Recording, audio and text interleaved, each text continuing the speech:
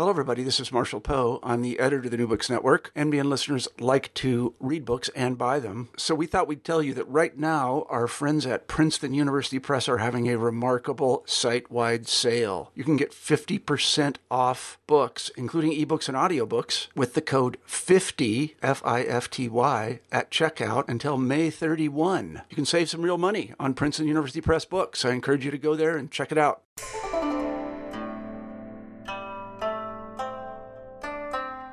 Hi, I'm Carla Nappi, and this is the New Books in East Asian Studies podcast. Thanks very much for joining me for a conversation about Michael Zoni's new book, The Art of Being Governed: Everyday Politics in Late Imperial China. This came out with Princeton University Press in 2017. Now, this is a book, as you'll hear me say repeatedly in the conversation to come, that I think is really masterful, it's really important, and it's really, really going to be of interest to anybody not only interested in Chinese history, but also interested in how we tell a story about the past using different kinds of sources, both from the past, but also from the present. So among the many things you'll hear us talking about in the hour to come include how participation, for example, in a ritual procession today might help us understand and access the history of temples, of people, of discourse hundreds of years ago, right? You'll hear us talking about the importance of kinds of sources like genealogies, like conversations with people, oral histories, folk knowledge. There's lots of attentiveness in the book toward the way we craft a story from the materials at hand and how to do so in a way that really gets at the beautiful, textured, complicated aspects of what it actually is as a human to live and to try to make a life with other humans. So the context here is specifically focused on the coast of southern China in the Ming Dynasty, and it shows, as you'll hear us talking about again in the hour to come, that there were particular strategies, practices, and discourses that were used by ordinary people in really creative and ingenious ways to deal with and also to create opportunities from challenges that were posed by the Ming state. So it's ultimately going to argue that this pattern of political interaction was not unique to soldiers or to the Ming and has broader implications. And you'll hear us talk a little bit about that at the end of the conversation. So with that, it's a relatively extensive conversation, so I will let you get to it. But I just want to say thank you so much for joining us today. Thank you for listening. And I really hope that you enjoy, and definitely try to stick it out to the end, because there's a lot that we talk about at the end that really kind of bears on historical practice and bears on some of the questions that have come up in previous podcasts about other books. So here we go. I'm here today with Michael Zoni to talk about his book, The Art of Being Governed. Welcome to New Books in East Asian Studies. Michael, welcome to the podcast, and thanks so much for making time to talk with me today. Thank you, Carla. I'm very happy to be here.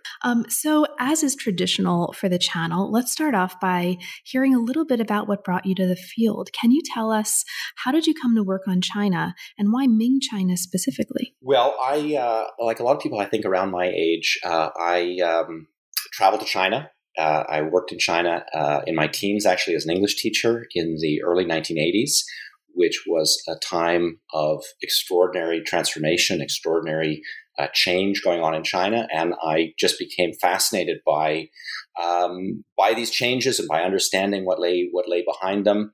So I started learning Chinese as a result of that. And I originally thought that the Chinese philosophy was what I wanted to study. But as I continued on in my studies, both in Toronto, where I'm from, and then later in Taiwan, and then later in England, I realized that the questions that interested me were really historical questions. So I became a Chinese historian. As for why I became a Ming historian, that's actually really an accident, and I actually don't think of myself so much as a Ming historian. My first teacher of Chinese history was Tim Brooke, who works on everything from the UN to the 21st century, and I have unconsciously emulated that. I've written a book about the 1950s and 60s, but the reason why so much of the work I do is seen as being Ming history is that a lot of the questions that I'm interested in, that is to say, how and why pre-modern Chinese village society was organized in the way it was, what were the kinds of institutions that mattered in the lives of ordinary people in late imperial China, the answers to a lot of those questions lay in the Ming. And so I became a sort of Ming historian, not because I decided I loved the Ming and then looked for questions related to the Ming, but I was looking at historical phenomena that I was trying to understand. And it turned out that the answer to understanding those phenomena often lay in the Ming. Fabulous. Thank you so much. And we'll talk over the course of our conversation about the relationships between understanding Ming history and the kinds of sources and the kinds of experiences that are not Ming that are brought to bear, and vice versa. I think that's one of the really exciting things about the book. And I should say, before we go any further, I really love this book.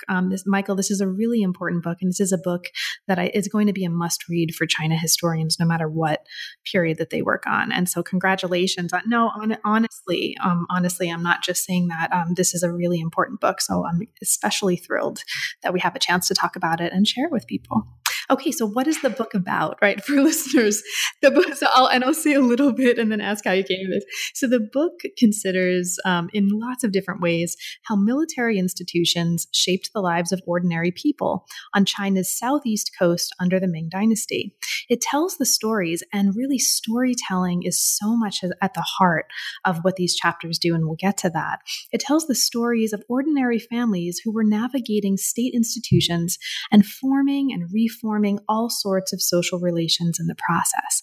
So, Michael, what brought you to this topic? How did you come to focus on this and decide to write a book-length study of it? So the inspiration for the book actually came out of my first book, and my first book, as is often the case, was based on my PhD or my doctoral dissertation. The first book was all about figuring out how the Chinese lineage emerged as a major institution in Southeast China particularly, but in fact, patriarchal institutions, patrilineal institutions are very, very important all over China, even though they take different forms. So I spent a lot of time in the 90s gathering genealogies. I did that in libraries, both in the West, but also in libraries and archives in China, and a lot of time gathering genealogies in the countryside. That's where the vast majority of genealogies continue to be held. And I didn't really write about this in the dissertation or in the first book, but I realized that there was something very distinctive about the genealogies of families who had been soldiers in the Ming. I don't want to get sort of too technical about it, but the Ming military institution was a hereditary one. Certain households were required to produce one able-bodied man to be a soldier, and that was a hereditary and a permanent obligation.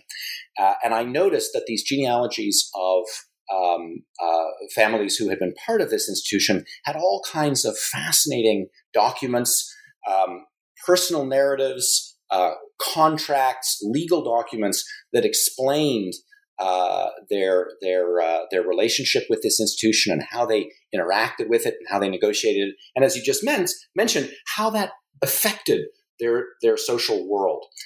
And so I put the project on hold for a bunch of years to work on another book on modern topic, but I was really always intrigued by trying to do something with these extraordinary stories.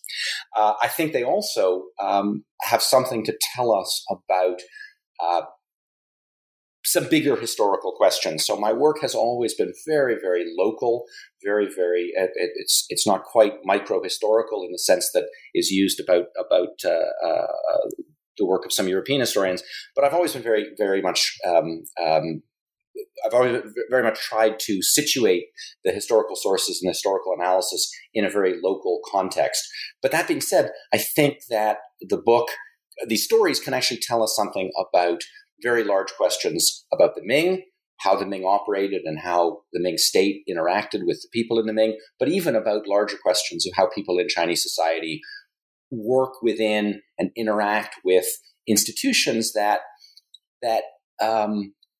shape their lives, but don't dictate their lives. So the title, along those lines, right? The title, The Art of Being Governed, gestures directly to the work of James C. Scott.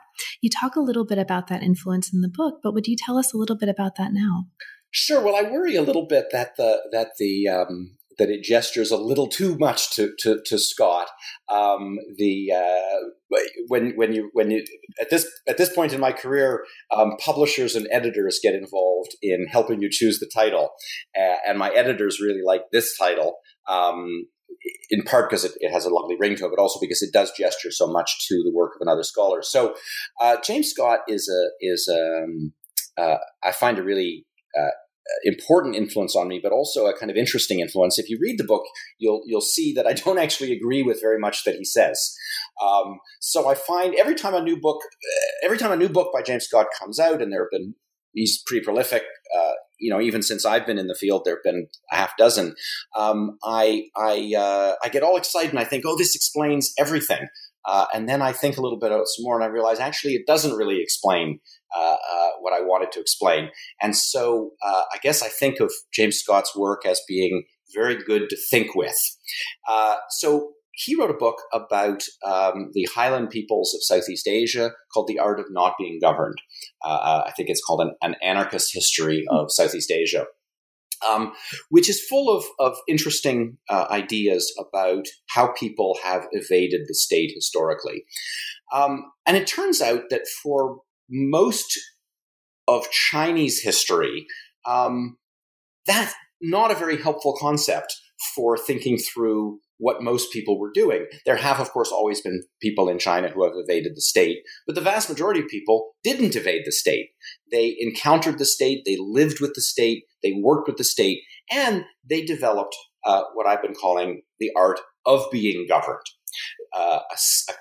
Strategies and techniques and tools and language that allowed them to calibrate their relationship with the state, to think about where it was good to be close to the state, where it was good to be far from the state, where it was good to do what they were told, where it was good to maybe not quite do what they were told, where it was occasionally necessary to resist entirely. There's also, of course, a gesture to Foucault and the art of governmentality, or the arts of governing. I also wanted to make the point that just as there are techniques by which state actors govern, there are techniques by which ordinary people are governed. Great. And this really gets to the heart of something that comes up, I think, right in the introduction, which is, and you've just described it really well, so I won't ask you to talk too much more about it, but you talk about these strategies, right, and what people do to be governed in terms of everyday politics. And I want to mention that this is importantly different, and you are very explicit about this from talking about state-society relations, which keeps things quite static, right? And it's quite different. Do you want to say a little bit about the difference between that? Because, and I guess I am going to ask you to talk a little bit. And the reason for that is many people in our field, and I would imagine many listeners, may still be working on and conceptualizing projects that they think of or frame or have learned to frame in terms of state-society interactions. And this is quite usefully and generatively different what you're doing. So for you, what are the differences between these two approaches, and what's important about those differences, if you would? Sure. Well, as I say in the book, you could say what I do is state-society relations, and I'm waiting for the review where they say this is a book about state-society relations, which I'll then have to respond in a very prickly way. You can call this state-society relations, but I think that is, as you say, static. It is simplistic. It's anachronistic, and it's anthropomorphic.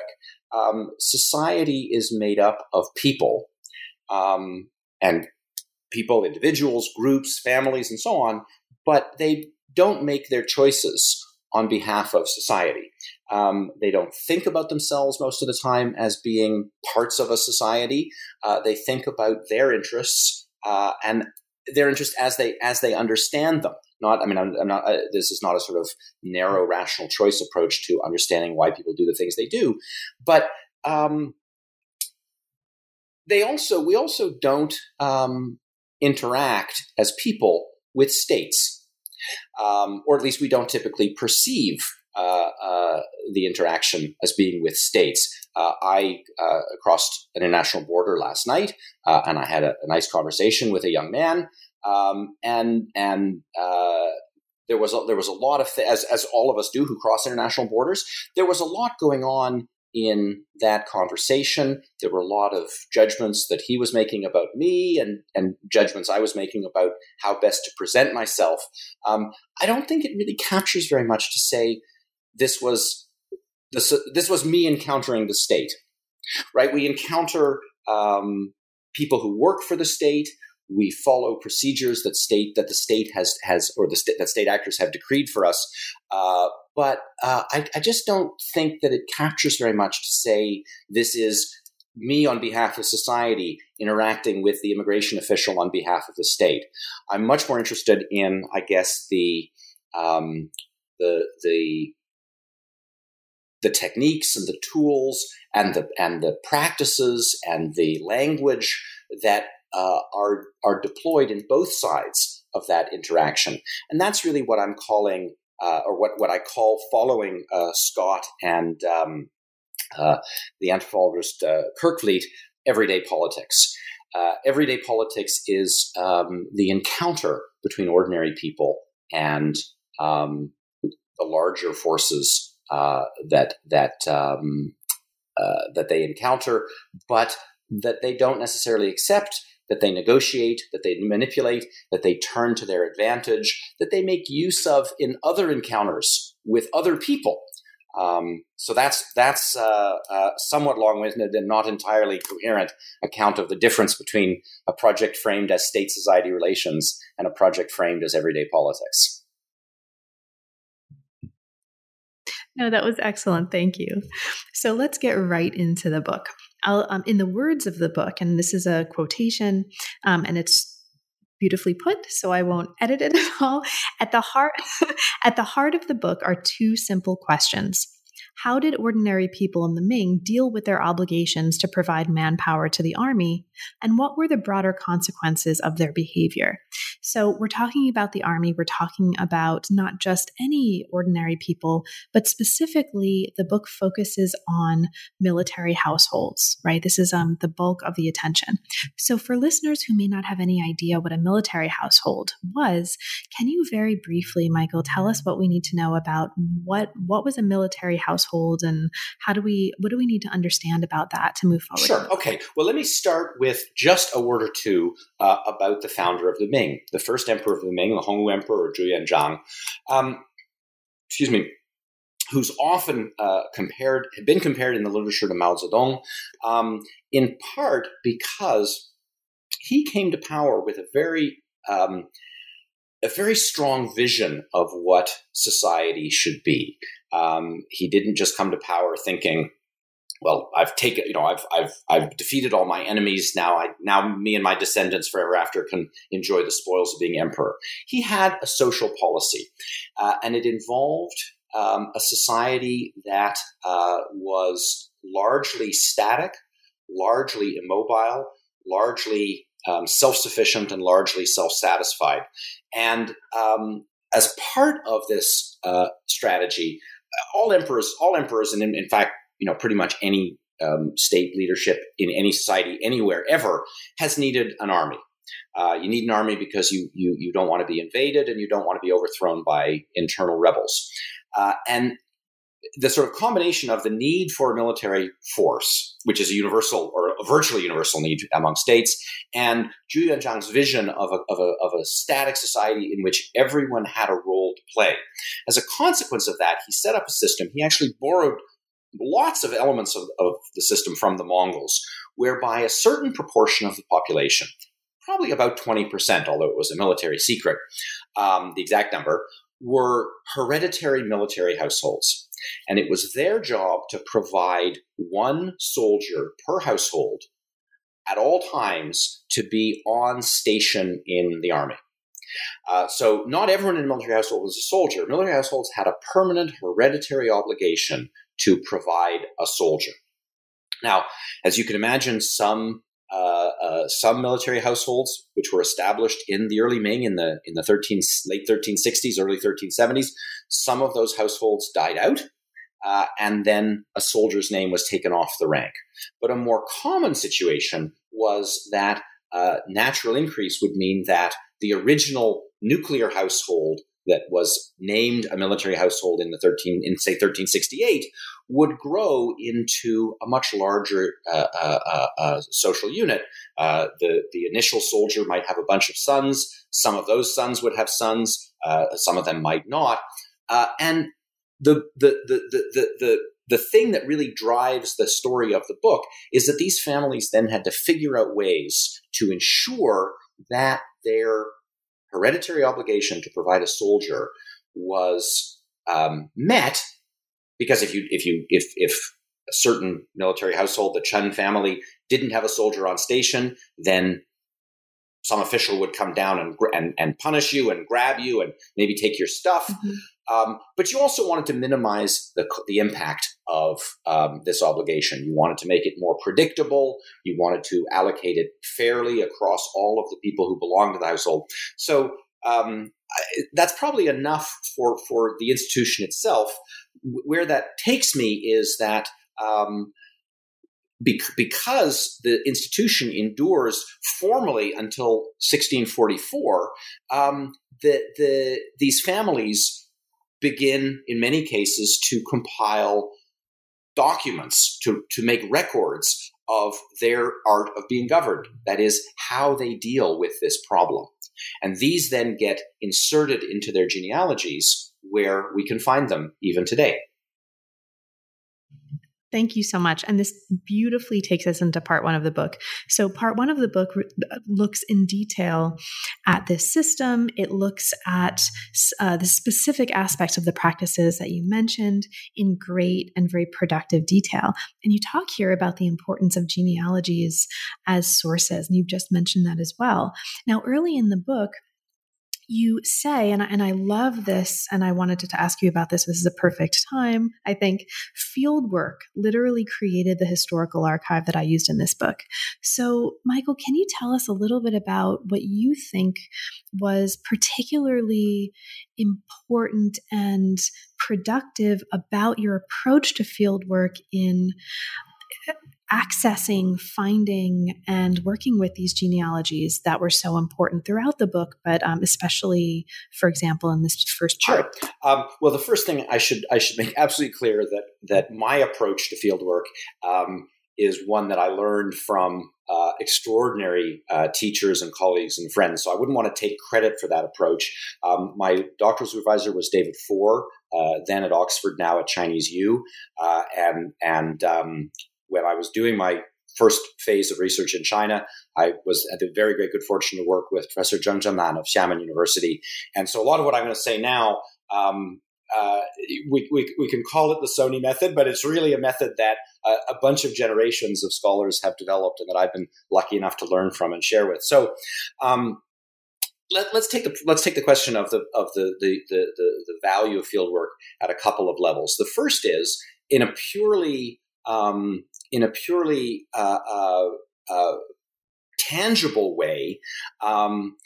If you are interested in working with genealogies, there are repositories of genealogies all over there are several big repositories of genealogies. There's the Shanghai Library. There is the Utah Family History Center, which was related to the Mormon Church. But the vast majority of Chinese genealogies, as I mentioned earlier, remain in the hands of the people, the descendants of the people who compiled them. I did a quick comparison in the book between the Shanghai, which is the Shanghai Library is the biggest repository of genealogies, the number of genealogies they hold as against the number of genealogies I was able to find in the field. And the difference is at least 2 orders of magnitude. So for every genealogy in the Shanghai catalog, there are probably 100 genealogies in the countryside. So that's the first part. There are just a lot of genealogies that if you want to read them, you need to go find the descendants of the people who wrote them and ask to see them. And they're generally extremely happy to share them with you. And of course, one big change over the last 10 years is now they're often happy just to give you a USB stick, which has the genealogy. I spent a lot of times copying genealogies originally by hand, photographing them. Now it's much easier. The second thing is that, so that's one purely sort of tangible level. The second is that reading the genealogy in context, both the geographic context, both the physical context, and surrounded by old folks who have an interest in their history and the interest of their family, is enormously productive. Some of the, I think the big discoveries of the book, they're not necessarily framed as such in the book, but they're discoveries that came about because I was sitting around in someone's house reading genealogies and drinking tea and talking to them about their family. And then they would say something that their uncle in the next room disagreed with, and he would shout, "No, that's completely wrong." And then he would rush over, and eventually all these people would gather in, and I would see that what seemed like a very straightforward family narrative is actually enormously complex. And then that would push me to try and unpack that complexity. The third level to the answer actually moves away from genealogies and maybe to some stuff that we'll talk about later, which is the extraordinary ritual revival that has been going on in many parts of China over the last 20 years. Also creates new resources for the historian. But maybe I'll leave that because that really comes up later in the book, and we can come back to that in a little while. Oh, we'll get there. You mentioned these moments that were formative for the book, sitting around and drinking tea, and then someone was yelling for their uncle. Were there any moments like that in the course of your work that stand out as particularly surprising or formative or notable for you that you would want to share? Since you brought it up, right? And of course, I think probably listeners and I are both at this point imagining like, oh, that must have been really exciting. And yeah, okay. Well, so unfortunately, the one that is jumping into my head was when a bunch of guys decided that they were going to get me drunk on their sweet potato homebrew. And it was, I do my field work, obviously, mostly in the summer. It was 100 degrees. And there we were drinking bowl after bowl of sweet potato liquor. And then we all fell asleep. And after a while, we gradually woke up, and one of them said, we talked for hours about the historical sources that were around in this village, and then we woke up and one of them said, "Oh, you know what? There's a bunch of stone inscriptions from the Ming." And off we trundled down the laneways and discovered an absolutely essential source. But let me actually give you another story, which is not from this book, but from my first book, because it really does, I think, illuminate very clearly the kinds of things that can happen. So I was trying to figure out the connection between two different branches of a lineage. And there were problems when I looked at the one branch's genealogy and I looked at the other branch's genealogy. There were all kinds of inconsistencies. And, with my sort of positivist glasses on, I was trying to resolve the discrepancies. And one of the people I'd been talking with a lot about this family, I'd spent a lot of time with him, basically took pity on me and said, "Don't bother trying to do this because there's a reason why they don't match up, which is that we've invented this connection." that we are not actually related. And this, of course, then raises the question, well, if you're not really related, why at some point 10 generations ago did your ancestors decide to try and make the case that you were related? And so here was a moment where basically, and I could have had these two genealogies in a library, and I could have been reading them, and I could have written a nice little account of the problems of transmission that led to there being these discrepancies. But it was being in the community, and of course, once they had revealed this to me, a whole bunch of other things that hadn't made sense. And the question then, again, as I said, became, what is the work that a genealogy does in Chinese society? This was a Qing story, but what's the work that a genealogy does? And that's a much more productive question than why does genealogy A not exactly line up with genealogy B? And it's a question that ended up being a chapter and ended up being a bunch of articles I wrote, but I never would have asked that question without the encounter between the text and the people who lived in the community where these texts mattered and still matter. Great, thank you. So if the first part of the book is set in the late 14th century, when the Ming military system, or the Ming system of military household was first established, and in the native villages of soldiers in the Ming army, even as in the second chapter, which we won't have time to talk about it in any detail, but I'll just flag here, you look at the deterritorialization of soldiers from their native homes and the consequences of that. The second part of the book takes us mainly into the 15th and 16th centuries, and it looks at the operation of Ming military institutions in their maturity. So this part is set in the military bases where the soldiers in part 1 had been assigned. And one of the chapters in part 2 talks about pirates. So I have to ask you about pirates, because of course we're going to talk about pirates. So chapter 3 shows how the juxtaposition of soldiers and smuggling was sort of a predictable result of what you call the long-term evolution of the institutions that were set up at the start of the dynasty. Now, if one of the main goals of the coastal garrison system was to patrol the seas to limit illegal trade, and the soldiers in the garrison took this as their primary objective, at the same time, some of the families took advantage of this position in the military to engage in illicit commerce. And the chapter very helpfully and very specifically tells us that the distinctions between piracy and smuggling and trade are kind of fungible here, right? They're not necessarily distinct sorts of things. So we explore this with you through the example of the Jiang family, and they were hereditary commanders of the garrison at Fuquan. Now, I want to ask you a little bit about this story because it involves a pirate's sister, and because it gives us a chance maybe to open up even just a little bit some of the wonderful storytelling that happens in the book by maybe just giving listeners one example of the many, many stories of the individuals and the individual families that they'll find here. So Michael, can you tell us what's up with this dude, what's up with his family, and what's up with the pirate sister? What's up with this dude? All right. So let me start actually by going back to something we talked about earlier, which is the notion of everyday politics.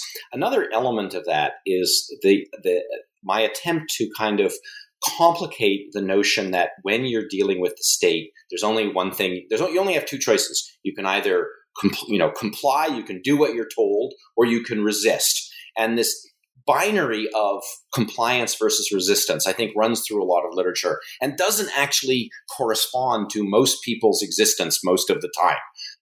Most of our, this is true of us. It's also true of people in the Ming. Most of our relations with the government, with the state, are in a kind of gray area in between. Now, the piracy story kind of is the point in the book that is closest to the resistance pole or the disobedience pole, because basically these guys are totally undermining the very institution that they're supposed to be upholding. So we also have to say one other word about Zhu Yuanzhang, which is that his this whole vision of a sort of static. This is the founding emperor, the Ming. His vision of this static, immobile society didn't have any room for private foreign trade, because he thought all that would do was stimulate greed and avarice and people not being happy with their lot in life. So there was a strict Ming prohibition on overseas trade. That being said, this is a part of China which for centuries had depended heavily on overseas trade with Southeast Asia, with Japan, with the Philippines, and so on. And so this was enormously disruptive to local life. For reasons that scholars still don't fully understand, the tension between people who wanted to trade and a policy that said trade was illegal, this tension explodes in the 16th century, which becomes a time of tremendous violence in the coastal areas as merchant bands engage with the navy. They come ashore and they plunder. They sometimes even occupy parts of the coast. They terrorize the coastal populations. And the Chinese historical sources deal with this in a very simple way. They say it's the Japanese. They say that the problem is caused by the greed of these Japanese pirates called the Wako or the Woko. And we've long known that this is an oversimplification, that lots of the Woko are actually Chinese themselves. But so let's set this. So that's a long way of setting the stage. Jiang Jishi's family were commanders of a coastal base, a naval base, and their job was to stop the Japanese pirates from doing mischief. The Jiang genealogy is a handwritten genealogy, and it was never really intended for external consumption. It includes lots of genealogies. When they are being prepared for publication, from the historian's perspective, they take all the good stuff and they get rid of it. And the editors will turn every member of the lineage into a paragon of scholarship, every woman into a paragon of fidelity, and so on. But this genealogy contains kind of notes towards a future genealogy, which make clear a couple of things. The first is that Jiang Jishu, the commander who lived in the late 16th century, has all kinds of very complicated ties to the very pirates he's supposed to suppress. He has social connections to them. But actually, even before we get there, he also has a very complex role, because when he captures a pirate vessel and takes all the stuff, takes all the booty off the vessel, he doesn't return it to the government. He doesn't destroy it. He sells it, or he distributes it to his men with the sense that they're going to sell it. So the whole story, from the get-go, the story is more complicated than Let's do it. than simply a matter of suppressing these terrible pirates. And then there's the story of the pirate's sister. I don't know. Let's do it. I don't know. This is one of those points where the historian has to stress, this is what the sources tell. I don't know what the reality is. There's something going on here, because at a certain point, Jiang Jishu and his forces arrest the leading pirate of the region, and he's with and they arrest him, and I think his relatives and his sister. And elsewhere in the genealogy, we hear that something is not quite kosher here, because Jiang Jishu brings the pirate's sister into the fort, accompanied by drums and gongs and a great ceremony. And this shows that he really is hao si. He is too fond. He's too motivated by sexual matters. So already there's a hint of something going on. And then the details, as one of his relatives write it, is that he actually forms a blood brotherhood bond with the pirate sister, which I'm assuming is a kind of euphemism for has an affair with her. but that as a result of this, they then get involved in a commercial exchange, and she gives him all kinds of trade goods, gold and silver and tropical woods and so on, which he then sells onward. I'm sorry, this is presented as a rumor that is told about him, that he needs to be clear to dispel. But then there's all this evidence elsewhere in the genealogy that there really is something at the bottom of this, that he does have close social ties with the pirate, that he has very close ties with the pirate's sister, maybe romantic ties, maybe purely commercial ties, I don't know. But the message of the story, other than being a great romantic Pirates of the Caribbean sort of tale, is that, as you say, there is no way to say, to make a clear distinction between the law, the keepers of the law, the soldiers, and the pirates, the breakers of the law. They are. It's a very gray line, and the other point that I think comes out of the story is that Jiang Jieshi is only one of a large number of officials and officers who are accused of smuggling, who are accused of engaging with piracy in the period. And this gets to, I think, one of the core arguments of the book, which is that it's precisely because they are in the system that they are able to take advantage of the system.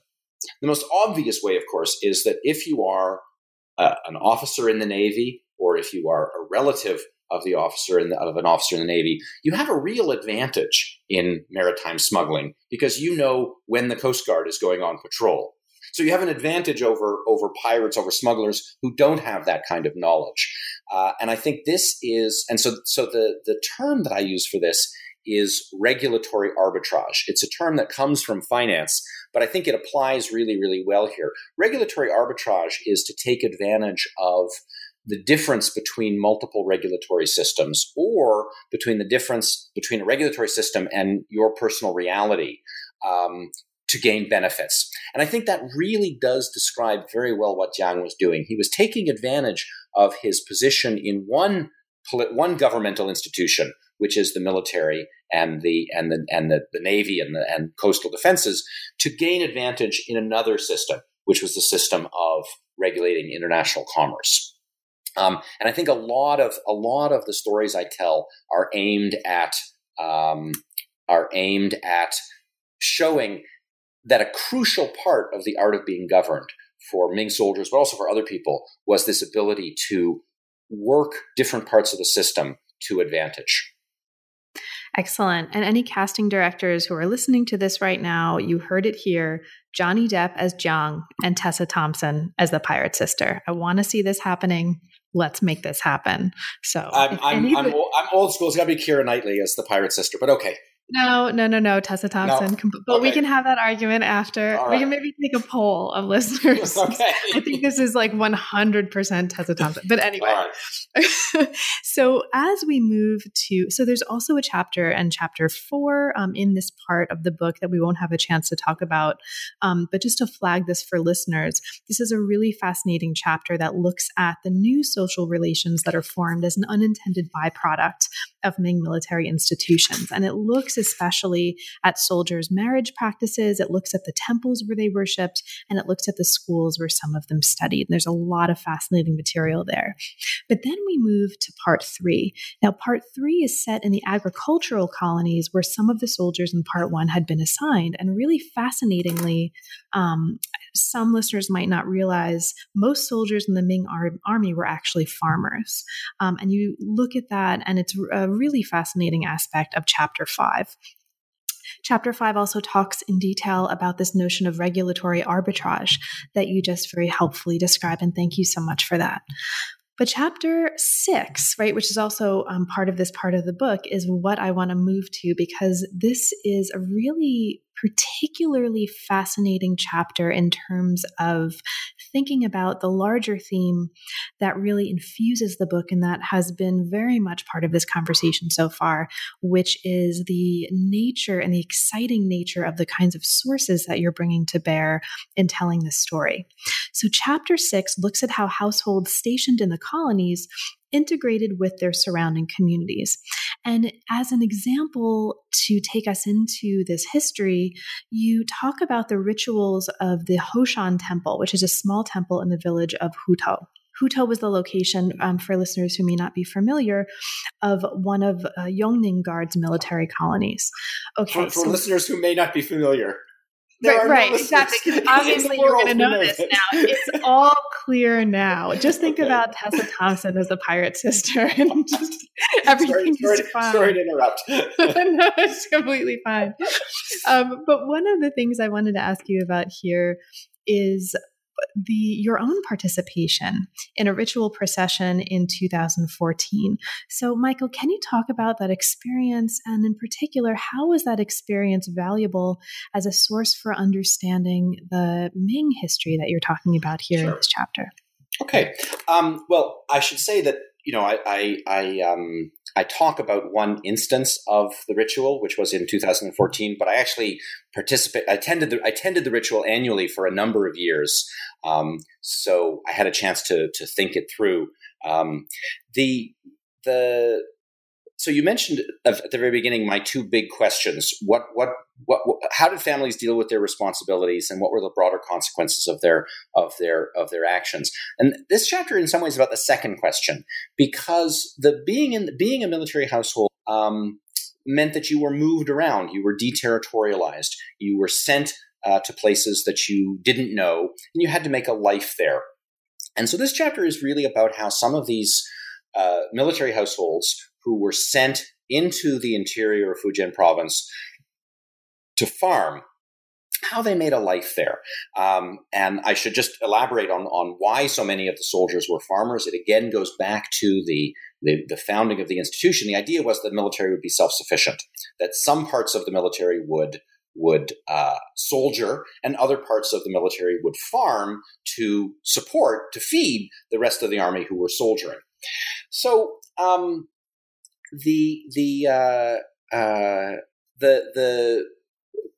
I first went to this area actually on the advice of a PhD student at Xiamen, a great young scholar called Gao Zhifeng, who had been working on the history of this region much later, but had said that there were a lot of descendants of military households still living in the region. And so my first trip was really a collection trip. I went to see if I could gather some genealogies from these military households, the former military households living in this interior part of the province where they were farming. And one of the things you do when you do this kind of field work is you visit temples. You read all the inscriptions you can find. You learn a little bit about the local folklore and so on. And I happened upon the Hoshan Temple in this little township. And for most people who aren't historically minded or aren't that interested in Chinese popular religion, this temple is totally nondescript. It looks like every other temple that you could find in every other village. There must have been millions of temples like these. And one of the kind of challenges, but also I think one of the cool things about this chapter is that I'm able to take it's a very small temple. It's not recorded anywhere, but I'm able to take this temple, which looks like every other temple, and write a history of it. And the history of it emerges out of my analysis of this ritual procession. So let me get to the procession. The procession, again, is like, at a certain level, it's like every other ritual procession. Happens in millions of villages all over China every New Year's, where the god is taken out of the temple and brought around the community to for the members of the community to worship, and also for the god to bring blessings and dispel evil forces. So one noteworthy but hardly unusual aspect of this temple's festival is that there are two gods in the temple. And we can actually date the arrival of one of these gods relatively precisely. Because we know the spread of this deity through China chronologically.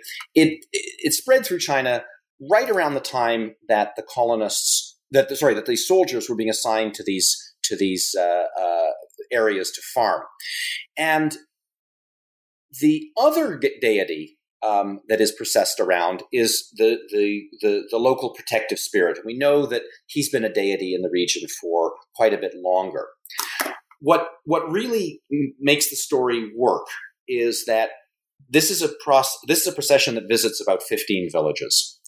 And as it turns out, through very, very careful reading of genealogies and gathering of folklore and so on, it becomes clear that there are two groups of villages. There are the villages that were established before the Ming Dynasty, that is, of the previous residents. And there were the villages that were established by these military households when they were brought in.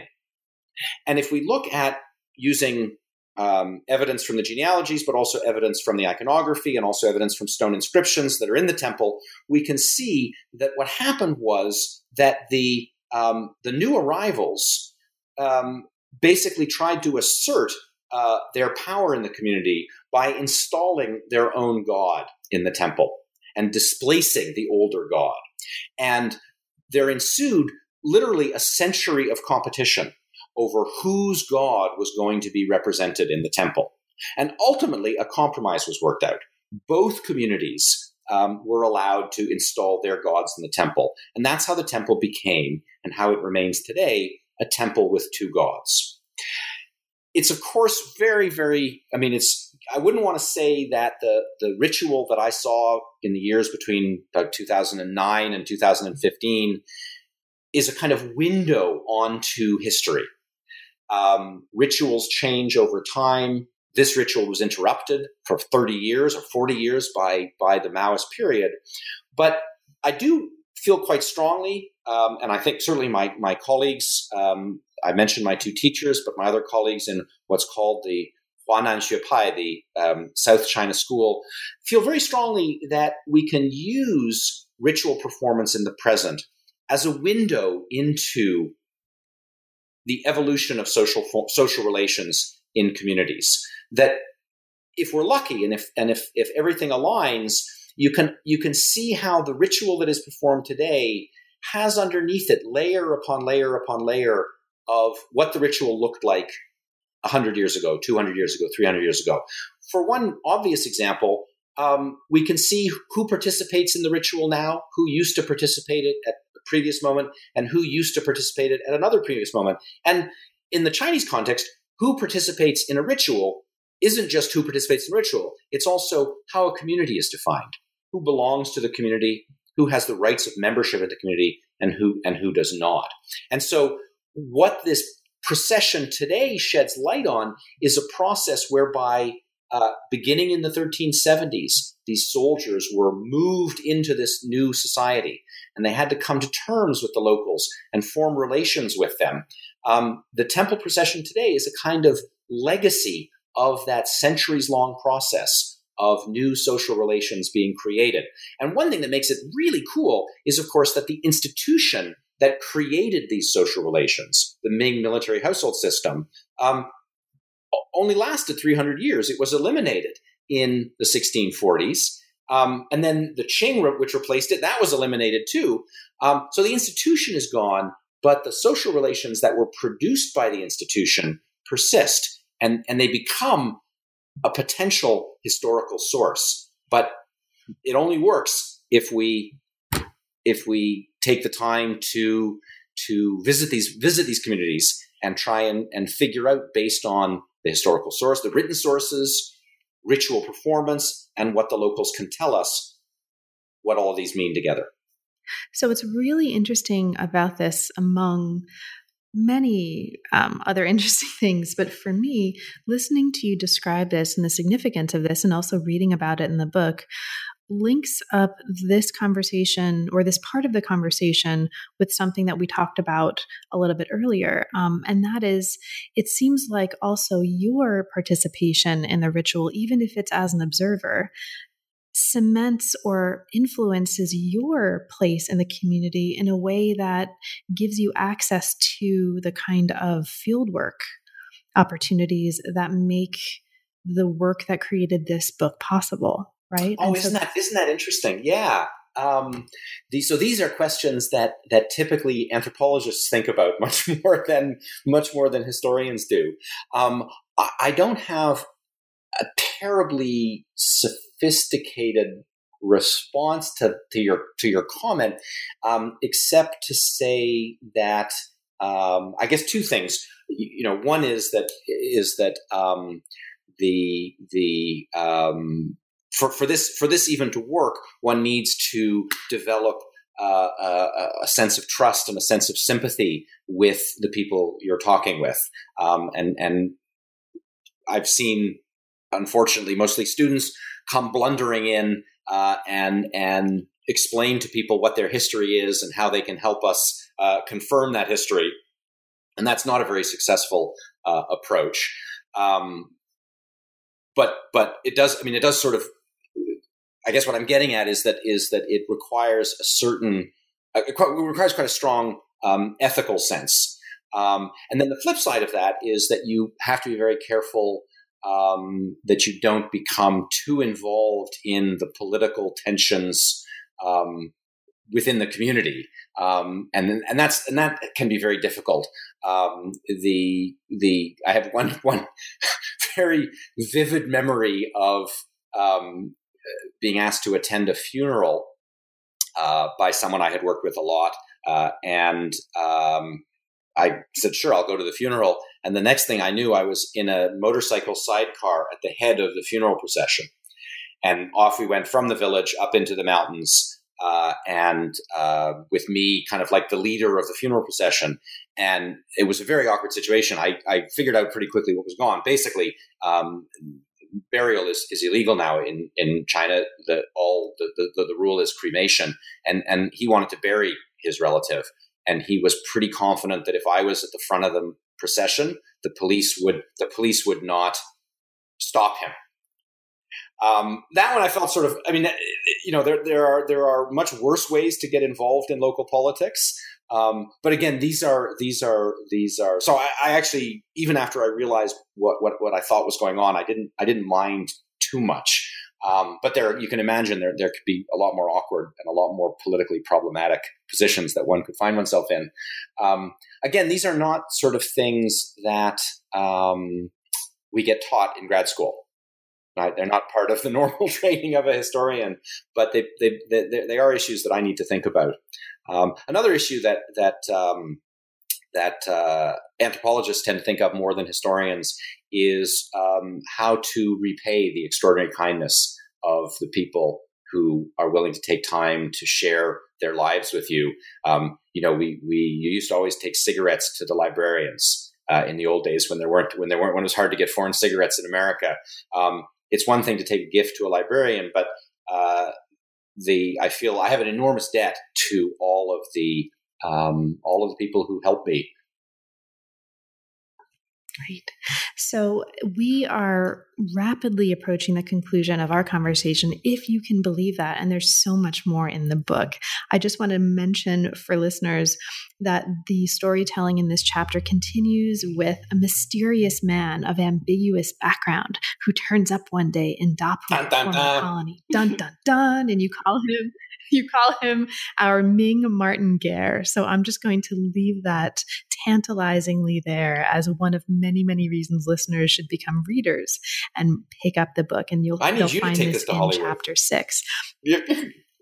All right. I'll work on it. Let's, okay. As long as Tessa Thompson's involved, I'm all good. Exactly. I'm not going to budge on that. This is a real concern in the whole book. The pirate's sister is about the only woman.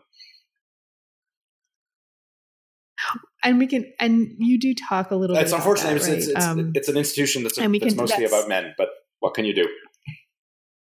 I hear you. I mean, I'm in the middle of trying to finish a book that's entirely about men because those are the only ones mentioned in the sources that I'm talking about. So, I mean, I think, and this is another conversation, right, that we could have. And I'm sure this is a phenomenon that listeners who are also working in various fields of history might also come up against, and it's an important one to talk about. But I think at the very least, just talking about the fact of that being a problem with the sources and talking about how we might creatively highlight that is at least one step of many that we can take, right? But there's also a fourth part of the book. So we won't have a chance to talk about this in any detail. I just want to mention for listeners, this part of the book is set in the garrisons after the fall of the Ming. And if listeners are interested in what happens after these Ming military institutions no longer exist, but they continue to matter to the people who had lived in them, listeners will find a whole lot in chapter 7 about this. And there's all kinds of fascinating stuff happening here about also a god who becomes an ancestor. And just like I will dangle tantalizingly the Ming martingale, I will tantalizingly also dangle, how does a god become an ancestor? Read chapter 7 and you'll find out. So once we get to the end of the book, we come to a conclusion. The conclusion proposes some broader ways of thinking about the art, as you call it, of being governed in late imperial China, but also beyond. It not only recaps the broad types of strategies described in the book, and you talk about these as strategies of optimization, proximity, regulatory arbitrage, as we talked about, and precedent. And precedent is something that's very much at the heart of chapter 7. But you also talk about issues of legibility in the archive. You talk about the importance and presence of contracts as sources and evidence for a history of understanding commodification. You talk about an agenda for future comparative study. I mean, there's enough in this conclusion, Michael, to make a book of its own, right? There's so much fabulous stuff happening here. What I want to ask you specifically, though, is about something you talk about, which I think really nicely brings us toward the end of our time, which is contemporary echoes of these Ming strategies. You talk a little bit about that and about the importance of thinking with that in the conclusion. Is there anything you'd like to say about that now? Sure. Well, we talked a little bit about the pirate chapter and how I suggested that in that chapter that the Jiang family was able to succeed so well as smugglers because they were also parts of the military system. There is more than an echo there. The scandals of the 1990s in Fujian. I'm drawing a blank on the Yuanhua scandal was basically all about how the People's Liberation Army Navy was involved in massive smuggling in coastal Fujian, and sort of exactly the same places as this was going on 400 years earlier. That being said, I don't want to make the argument that there is this kind of eternal. I'm precisely trying to get away from the argument that there are eternal Chinese cultural practices that explain everything, and so I don't want to suggest that there is this element in Chinese culture or Fujian culture that makes it particularly susceptible to these kinds of ways of manipulating the situation, ways of working the system to one's advantage. That being said, the Chinese have a long history of in living under a state. I didn't think I'd be quoting Xi Jinping in this podcast, but China does have 5,000 years of continuous civilization.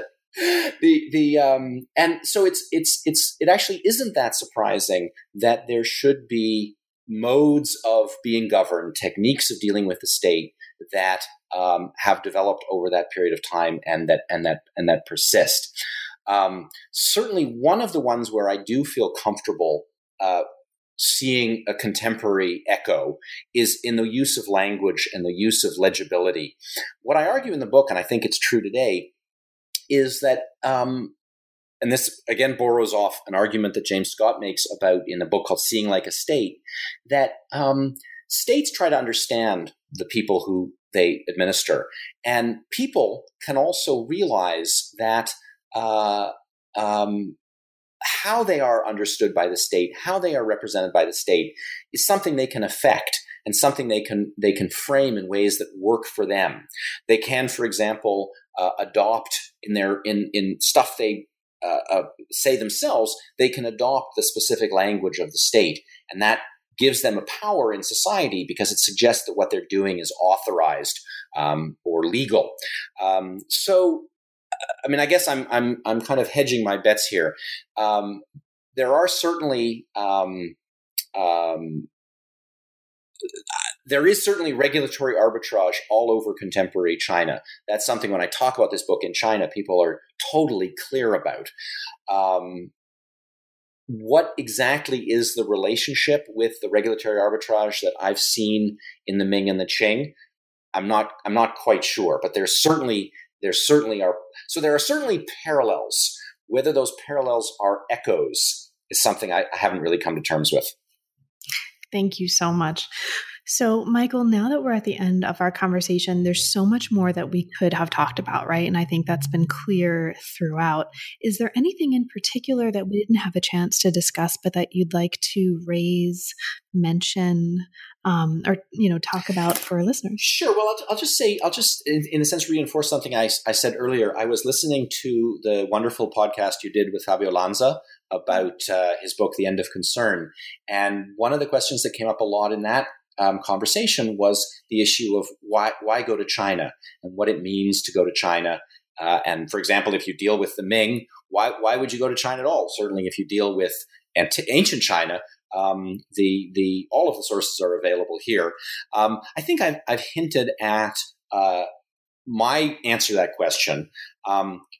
But I want to say just I want to say two things about this. The first reason to go to China is something that is really new and exciting, which is the extraordinary scholarly community within China, working really on any topic that you could imagine, not necessarily asking the same questions as we are asking, but working with tremendous sophistication. I'm just editing a book of essays by younger Chinese scholars who also work on the military system, and these are all scholars who are young. They don't necessarily speak English. They're not coming to AAS. They're not coming to our big conferences. They may be in a decade or so, but they're not yet. So one reason to go to China is to be part of that community and to talk to that community. And I feel in some ways I'm looking forward to the reviews of this book, but I'm really looking forward to the reviews of the Chinese translation, because I think that's a community that I'm really interested in hearing from. And then the second thing, which I've hinted at a bunch of times already, is that it's not transparently obvious that everyone needs to go to China to collect sources. I couldn't do the work I do without that. David Home put it really nicely in a book a few years ago where he talked about how China is simultaneously undergoing both an extraordinary cultural revival and an extraordinary cultural extinction episode, as villages are bulldozed over, temples are pulled down, sometimes rebuilt, but often not. And I would just say that one of the messages I hope the book will convey is that this, whatever you want to say about this simultaneous revival and extinction, it creates all kinds of resources for historians. And one reason to go to China is to figure out how to incorporate those resources in your work.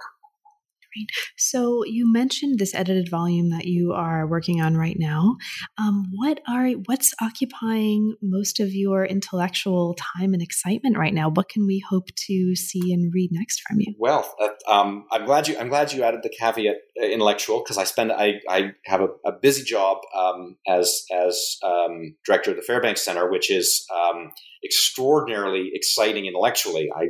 Every week I get to hear all these amazing talks, but that does occupy a lot of my time. But in terms of my next intellectual project, I've spent, as has become clear multiple times over the last hour, I've spent a lot of time in rural China over the last 30 years. And so my next book is actually I think it'll be called Village China, and it is a history of 20th century China told from the perspective of rural society. In other words, told from the perspective of what was until recently the majority of the Chinese people. I want to look at, I guess there's three sort of big arguments that I see coming together. The first is the role of ordinary rural people as participants, as agents in the big history of the 20th century. The second is to look at sort of overcoming there's a lot of people who work on politics now, write about overcoming the 1949 divide. There's also a 1978 divide, of course, between the Maoist era and the Reform era. And most studies of rural China, I think, don't really cross that divide. And I think the experience of life in village China doesn't actually necessarily fall into three neat packages: pre-1949, 1949 to 1978, 1978 to the present. To give just one example, there are all these narratives of the heroic reform, the heroic innovators of the township and village enterprises in the 80s. One way in which who are sort of magically become as soon as the force of the state is lifted, become neoliberal paradigms of economic development. They were, of course, heroic, but they weren't necessarily innovating. In many cases, they were going back to what they had been doing in the 1950s. And then the third argument in the book is to try and put rural China into a global history of the 20th century. Just to give one very quick example, obviously lots of things about China are distinctive, but all over the world, the story of the 20th century has been a story, the rural story has been a story of depopulation and, in a sense, the disappearance of rural society. And rural society disappears in different ways in different places, but I think it's going to be really interesting to look at how the Chinese version of rural depopulation and rural exodus fits into other stories. So that's a big project. That's going to be a bunch of years, but that's what I'm working on now. Well, best of luck with that project. And thanks for taking time away from that to talk about this book with me. It's really been a pleasure. It's been my great pleasure. Thank you so much. You've been listening to New Books in East Asian Studies. Thanks very much for joining us, and come back and check us out again soon.